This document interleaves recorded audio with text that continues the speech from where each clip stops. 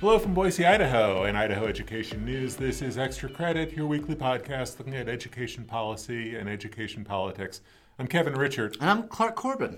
And it feels like we just had an election last week, and we just sorted out winners and losers, but we haven't exactly, because this is one of those times where now we get into the political fallout from not necessarily last week's elections, but the fallout of what happens now and what the legislature is going to look like. And we kind of talked about it a little bit last week, and the plot thickened this week as we start to try to get a sense of who's going to be in charge and who's going to be wielding influence, extra influence at the State House.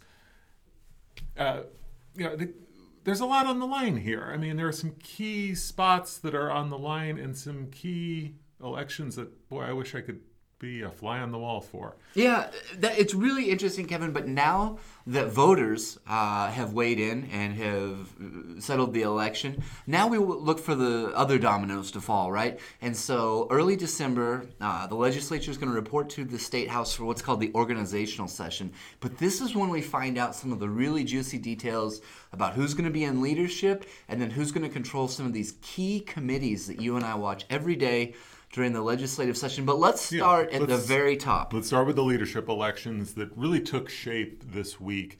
So we know now that there are going to be contested races for all four spots in House Republican leadership. Brent Crane, who has been in House leadership for several years, is going to abandon his assistant majority leader's seat because he's challenging House Speaker Scott Bedke, who has held that top spot for 6 years.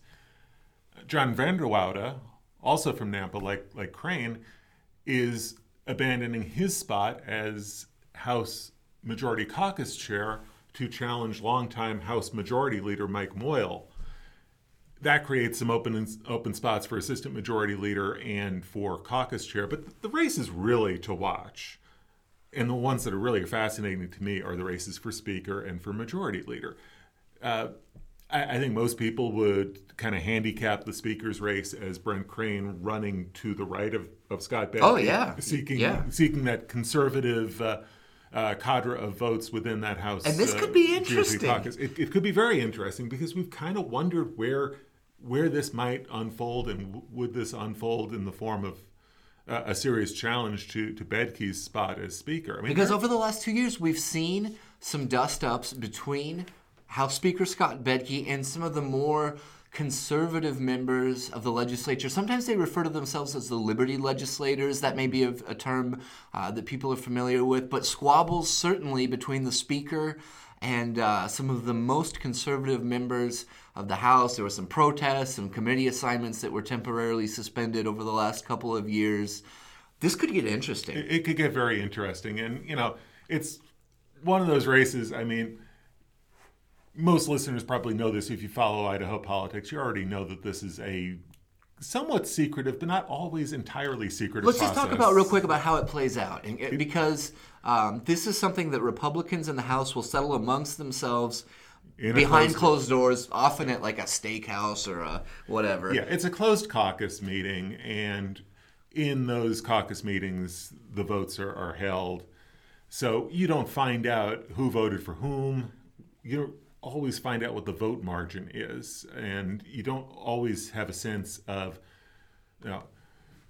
whether it was a landslide one way or the other, or whether it was a really narrow election one way or the other. You don't know if there's any kind of behind the scenes arm twisting. Do people change their votes along the way? I mean, they really wipe the blood off the walls and put on a happy face when they come out to report what's happened, right? Unless they want to talk about it. Unless an individual member or a candidate for a leadership position wants to talk about it.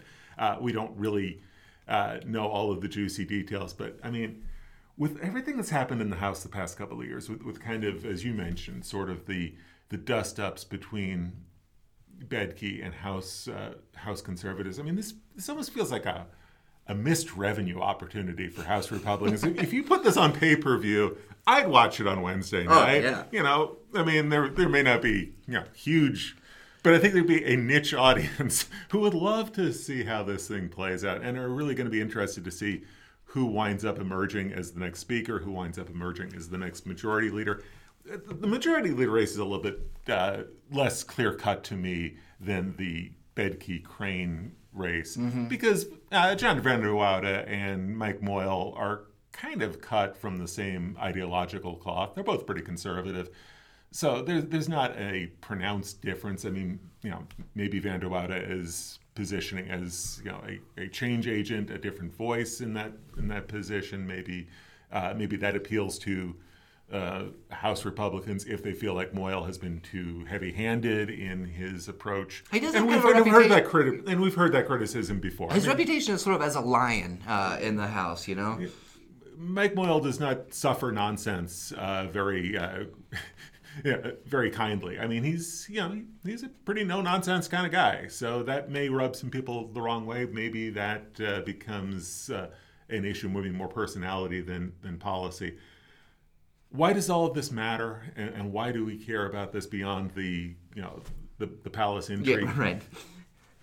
Two very important committee chairs are open at this hour in the House. That's the House Education Chair, as well as the House Education Vice Chair, and the House Chair for the Joint Finance Appropriations Committee. The Budget Committee, the Joint Budget Committee. The Budget Writing Committee. So you want to talk about the two committees that have probably the most say over K-12 policy in the House. You're talking about House Education, and you're talking about JFAC. The next speaker and the next leadership team is going to ultimately have the final say about who goes where and who chairs the House Education Committee and who chairs the Joint Finance Appropriations Committee. That has myriad effects on a lot of policy, whether we're talking about the career ladder, whether we're talking about funding for, you name it, for mastery-based education, for technology in class. The whole rewrite of the school funding formula hangs in the balance. And the whole rewrite of the school funding formula, which is going to presumably start in the two education committees in the House and the Senate. So the chairs are extremely, extremely important. And even before we had this leadership election start to unfold, we were talking between you and I about who might be that next House Education Committee chair. And it's kind of hard to handicap, especially when you don't know who the next speaker is going to be. Just some real quick background. I think that House Education chairmanship is super interesting, and I think it's wide open, and it's up for grabs with no clear favorite. The background real quick.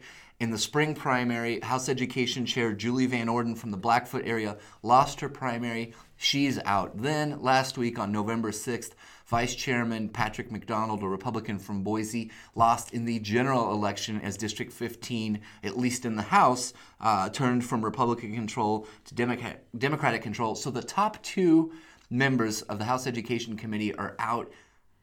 Whew! It's going to be interesting to see who could be in line for that chairmanship, because I don't think there's a favorite. And I wrote a really interesting article last week about some of the possibilities about how this could shake up, and I think it's further complicated by the speakership struggle.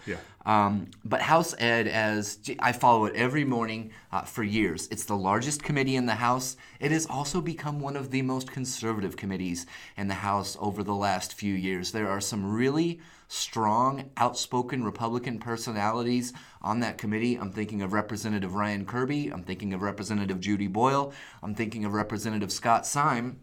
But for a number of reasons, it may not be any one of those three, particularly because Representative Boyle already chairs a different committee. Representative Syme is kind of a fairly green lawmaker. I believe he's just finishing his first term. And although he was very outspoken, particularly during the science standards debate, doesn't have a lot of legislative experience. Representative Kirby, similar situation. He's got 2 terms under his belt. But he recently, over the last couple of years, was reprimanded by the state of Idaho, by the Professional Standards Commission, for not following Idaho law and the Educators Code of Conduct when it came to teacher evaluations. And that's a very controversial topic in Idaho, continues to be. We have an update on that later in this podcast. And then so maybe does the new speaker look outside of the existing House Education Committee structure for the next leader, particularly if it's Speaker Bedke who retains the speakership, and particularly if the school funding formula rewrite is of high importance to him. Maybe you look at a JFAC member, perhaps Representative Wendy Horman, perhaps Representative Sage Dixon. Right now there's a scheduling conflict between JFAC and House Ed, so they could not serve on both committees. But it's just fascinating when you try to handicap this thing. Right. I don't know how it's going to go. And I think you lay out the ground. I think you give a really good overview of just sort of the terrain here. If Brent Crane is the next House Speaker and he wants to put a conservative in charge of the House Education Committee, he has multiple options right on that committee. I mean, he could go to a Ryan Kirby. He could, he could go to a Gayan de Mordaunt or a Scott Syme, who are, relatively inexperienced legislators. But we've seen, chairs, in other committees arise to that position fairly soon. I mean, you do get sometimes a second-term legislator chairing a committee. It happens. It doesn't happen very often. At any rate, a Speaker Crane has a lot of ways he can go. The Speaker Bedke has some limited options. I mean, Patrick McDonald would have been an option, to move from vice chair to chair. And he may not have really wanted it, but it's a moot point now. Yeah, right. I mean, it's a moot point because he's not there to make that decision. But, we've seen it happen before where, a speaker says to a vice chair, look, I really need you in this spot. You got to step up. I got to have you there. And, you use the powers of persuasion sometimes to get people to do something that they're not always sure they really want to do. But if Speaker Bedke, if he is Speaker next month and heading into 2019, if he really wants somebody in charge of House Education who is on board with the idea of a funding formula rewrite, you look at the folks who have been on that committee on the House side. It's him, Bedke. It's Julie Van Orden, who will leave the legislature officially next month. It's Wendy Horman, who sits on JFAC and could very easily be in position to be a chair of JFAC or a vice chair of JFAC. Or it's Sage Dixon, who is on JFAC and is also running for one of the leadership spots. He's one of the candidates now for the House Majority Caucus chair position. So if he were to get that and he's in leadership, probably not going to be also House Education Committee chair. That doesn't usually happen. So if you're Bedke, if you're Speaker and you're trying to get somebody in that House Education Committee who's well versed on the school funding formula committee, the table is very limited. There are very few chess moves that he can make. I mean, Wendy Horman had been on the House Education Committee before. Then she moved over to JFAC. She's a former school board member. She carries the public school budget, a lot of knowledge about education policy and education budgeting. And she's pretty well respected over there. Right, and has a lot of clout in the education process by virtue of her role in writing education budgets. And, it's a little bit different in the House as opposed to the Senate. I mean, for Wendy Horman, especially because of the time crunch, because JFAC and House Education meet at the same time, also because you got 70 members of the House, 54 House Republicans looking for spots on key committees and leadership spots, she can't have both. She can't be on JFAC and chair House Education. A little bit different than what you see with Dean Mortimer over on the Senate side, where he sits on JFAC and chairs Senate Education. The math is just a lot different on the House. So really fascinating to see what will happen with House Education, what happens with that JFAC position. I mean, again, Wendy Horman may be in a position to move up and become even more of a leader in JFAC. The vice chair on the House side of JFAC, Rick Youngblood, he may, step into that chair's position, and we've got the same kind of thing going on the Senate side in JFAC. Sean Keogh is retired, like Maxine Bell, the House chair on JFAC. So there's an opening for Senate chair on JFAC. Could even be an opening for vice chair. Depending on this recount, right. in West Boise District 15, Senator Martin's seat, I believe the unofficial numbers showed him winning re-election by six votes, but they are going to proceed with the recount. Right, so automatic recount. So He's vice chair of JFAC on the Senate side. He may not be around. I mean, we will see what happens with that recount. So and if he's gone, that may create yet another opening for Senator Mortimer to really ascend the ranks in JFAC. And then he may have an interesting decision to make, or Senate leadership may have an interesting decision to make. Yeah, somebody's going to have to chair JFAC on the House and Senate sides, and it's really hard to handicap who winds up getting that position. It's a little bit easier on the Senate side because there aren't as many senators, first of all, right. and there aren't as many potential changes in Senate leadership. I think there's one contested race that we know about in leadership, but the rest of leadership looks like it's going to be fairly much intact. So a little bit less flux there, but a lot has to be sorted out. So anyway, we'll be sorting this out the first full week of December, right? Right. That's when the leadership elections are, and then the next day or so is the organizational session when we expect the committee assignments and the committee chairmanships to be revealed, right? Right. So that's what we'll be watching for that first week of December, but no sense waiting till the first week of December to speculate about it because it's really fascinating stuff for those of us who spend a lot of time around the State House. And if you care about education policy, this is important stuff as well because we'll get a really good sense really quickly of who's going to be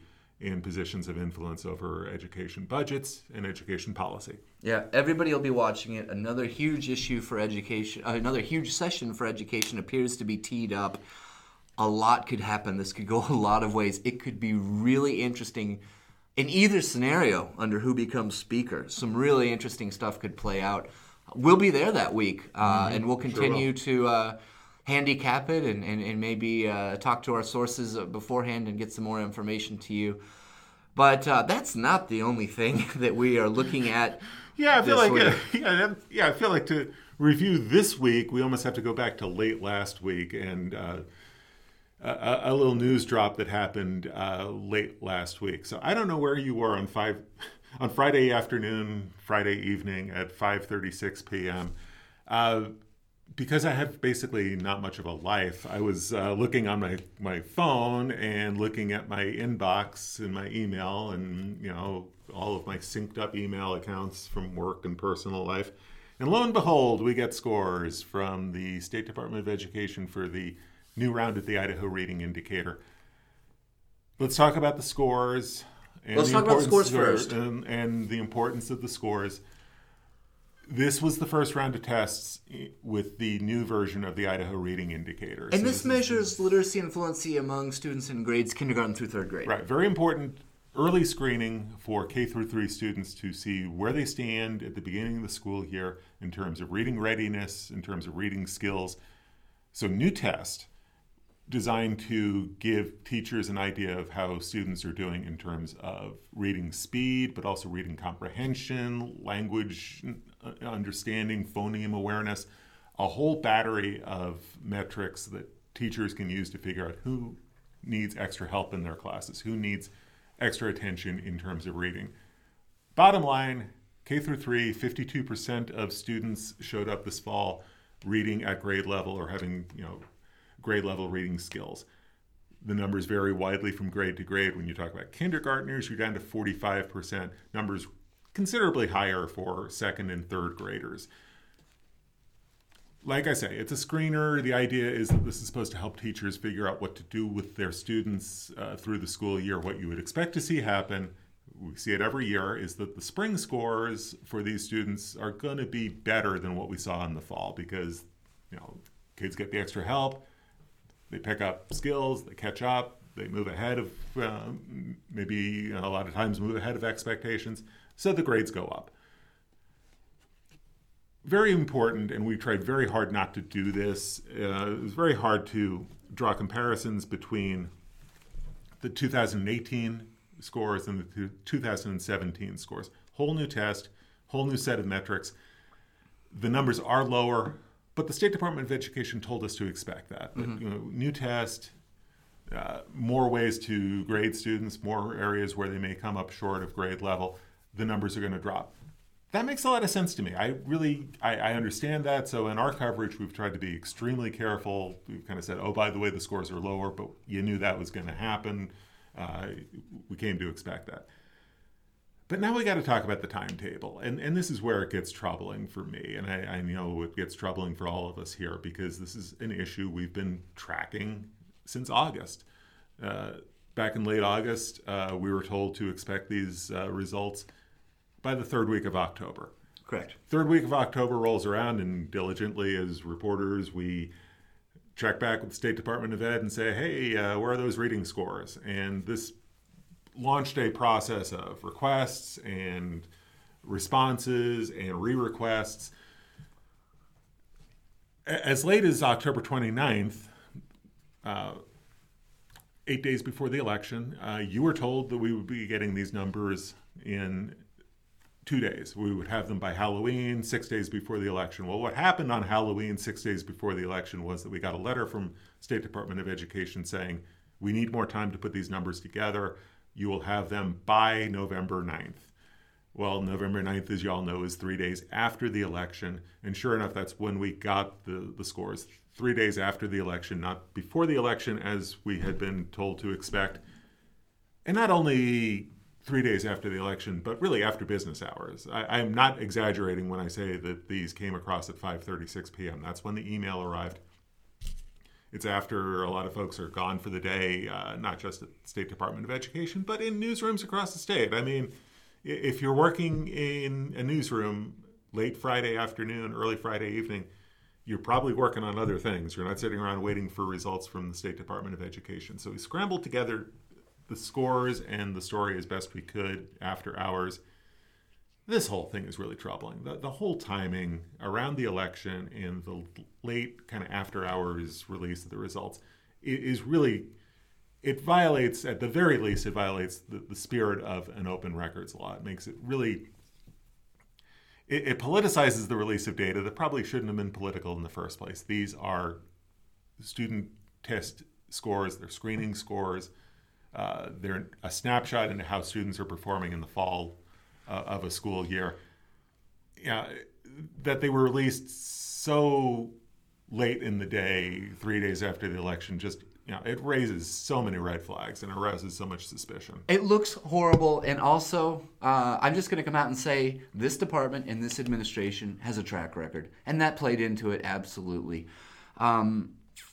But a little bit more on the timing. On October 18th, we submitted an official public records request seeking the data, seeking the scores. State law gives the State Department of Education, Sherry Ibarra's State Department of Education, 10 days to comply with that records request.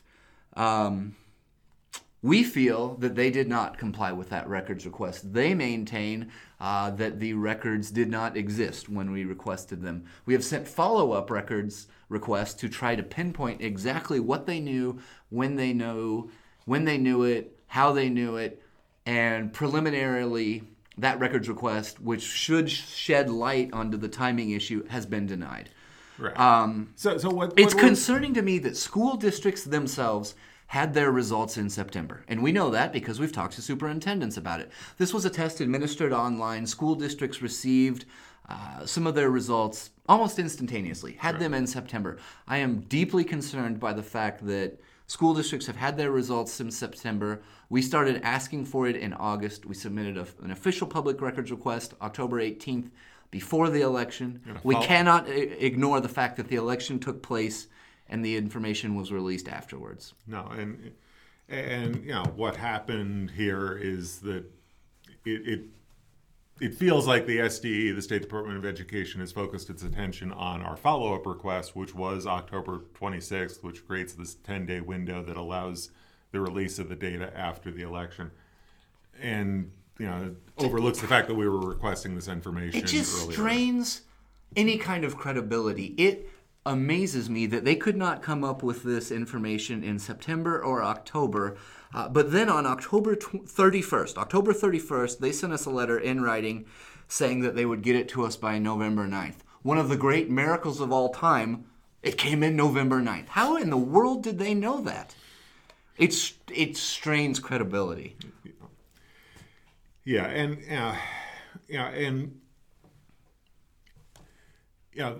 the problem is too, and like I was saying before, I mean, this makes the release of the data look a lot more political than it needs to be. I mean, this is a screener to look at how K-3 students are doing in the fall on reading skills. We'll get a new round of numbers in the spring. We'll see where the kids are in the spring. I mean, this should not have been this difficult. This should not have taken this much time. This should not have taken this many requests. It should not look this bad, because the scores, I'm not as troubled by the scores. I mean, I know some people will look at it and say the scores dropped. I understand why the scores are lower, and I really have taken pains to not compare the two scores. I think that's unfair. That's the part that doesn't trouble me. What looks bad and what really troubles me is the convoluted Byzantine process that it's taken us to get here. We also haven't got into it. We got some amazing excuses from one of the public records people at the State Department of Education. Everything imaginable. It makes my dog ate my homework look like a routine. I mean, just fantastical excuses and solutions about illnesses and car crashes, and it's just ridiculous. And the bottom line is on that, we're requesting records not from one person in an agency. From an agency with 140 employees. Precisely. And the public records law in the state of Idaho does not say anything about if someone's mother's brother was in a car accident, or if someone was sick, or if they had a dentist appointment, or if they stubbed their toe. We didn't get stubbed toe in the paper trail, but the point being, I mean, it's been a troubling process. So that became part of the story, not just the scores, but the process. So anyway, we've got all of that laid out at idahoednews.org. You can see the scores, you can see the chronology, you can assess both for yourself. But that's not the only convoluted issue that came across our desks this week. And you've been working on one that... Oh, my goodness. Yeah, I was going to say this could get nasty, but too late. It's already gotten nasty. It already has. Tell us what's going on here with teacher evaluations and this contract and the back and forth. I mean, this is kind of politico on politico violence going on here. It really is. This is an issue that the Idaho Statesman first broke on Wednesday of this week with the publication of a letter from retiring Governor Butch Otter, a Republican obviously, to Republican State Representative Wendy Horman. Governor Otter came out in very strong terms in this letter, which the Statesman first published, saying that Representative Horman and State Board of Education Executive Director Matt Freeman were involved in these discussions designed to skirt state purchasing laws. Serious allegations here, and it all has... That's not a bell you unring anytime soon. No. Saying you skirted the law, yeah, that's...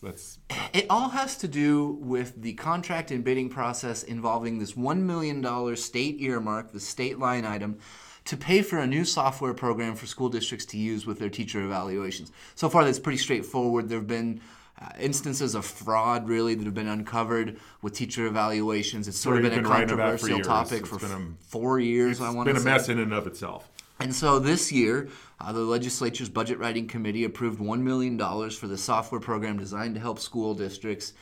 And how the bidding and the RFPs and the contracting was handled is the issue here. Governor Otter sort of alleges that Horman and Freeman kind of worked together to skirt procurement laws. They have since come out strongly. I talked to Representative Horman. I've spoken with folks at the State Board of Education and got a statement. Both Horman and Freeman strongly deny any wrongdoing. They admit that Freeman requested that the RFP, the request for proposals, be canceled.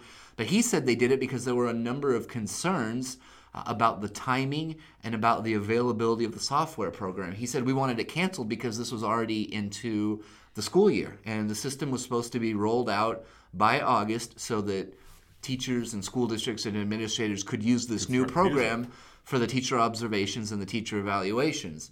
By that point, they were already into September. It was not going to be rolled out at the beginning of the school year. The further contracting process and the 30-day timeline to deploy the software would have pushed this well into the first semester of the school year. And Freeman and Horman had some concerns about that. And so Freeman wrote an email saying that he thought that the most responsible choice for the state at this point, given that everything that had happened, was to cancel the RFP and do one of two things: either return the $1 million to the state or to send the money out to school districts to